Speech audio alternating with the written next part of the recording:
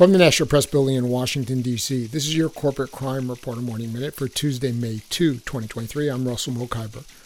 General Mills has issued a nationwide recall of its bleached and unbleached flour after discovering salmonella during a sampling of a 5-pound bag. That's according to a report from NBC News. The company is recalling 2, 5, and 10-pound bags of its golden medal unbleached and bleached all-purpose flour with a better if used by date of March 27, 2024 and March 28, 2024. The U.S. Food and Drug Administration and the Centers for Disease Control and Prevention say people should not consume raw products made with the flour. For the Corporate Crime Reporter, I'm Russell Mokhiber.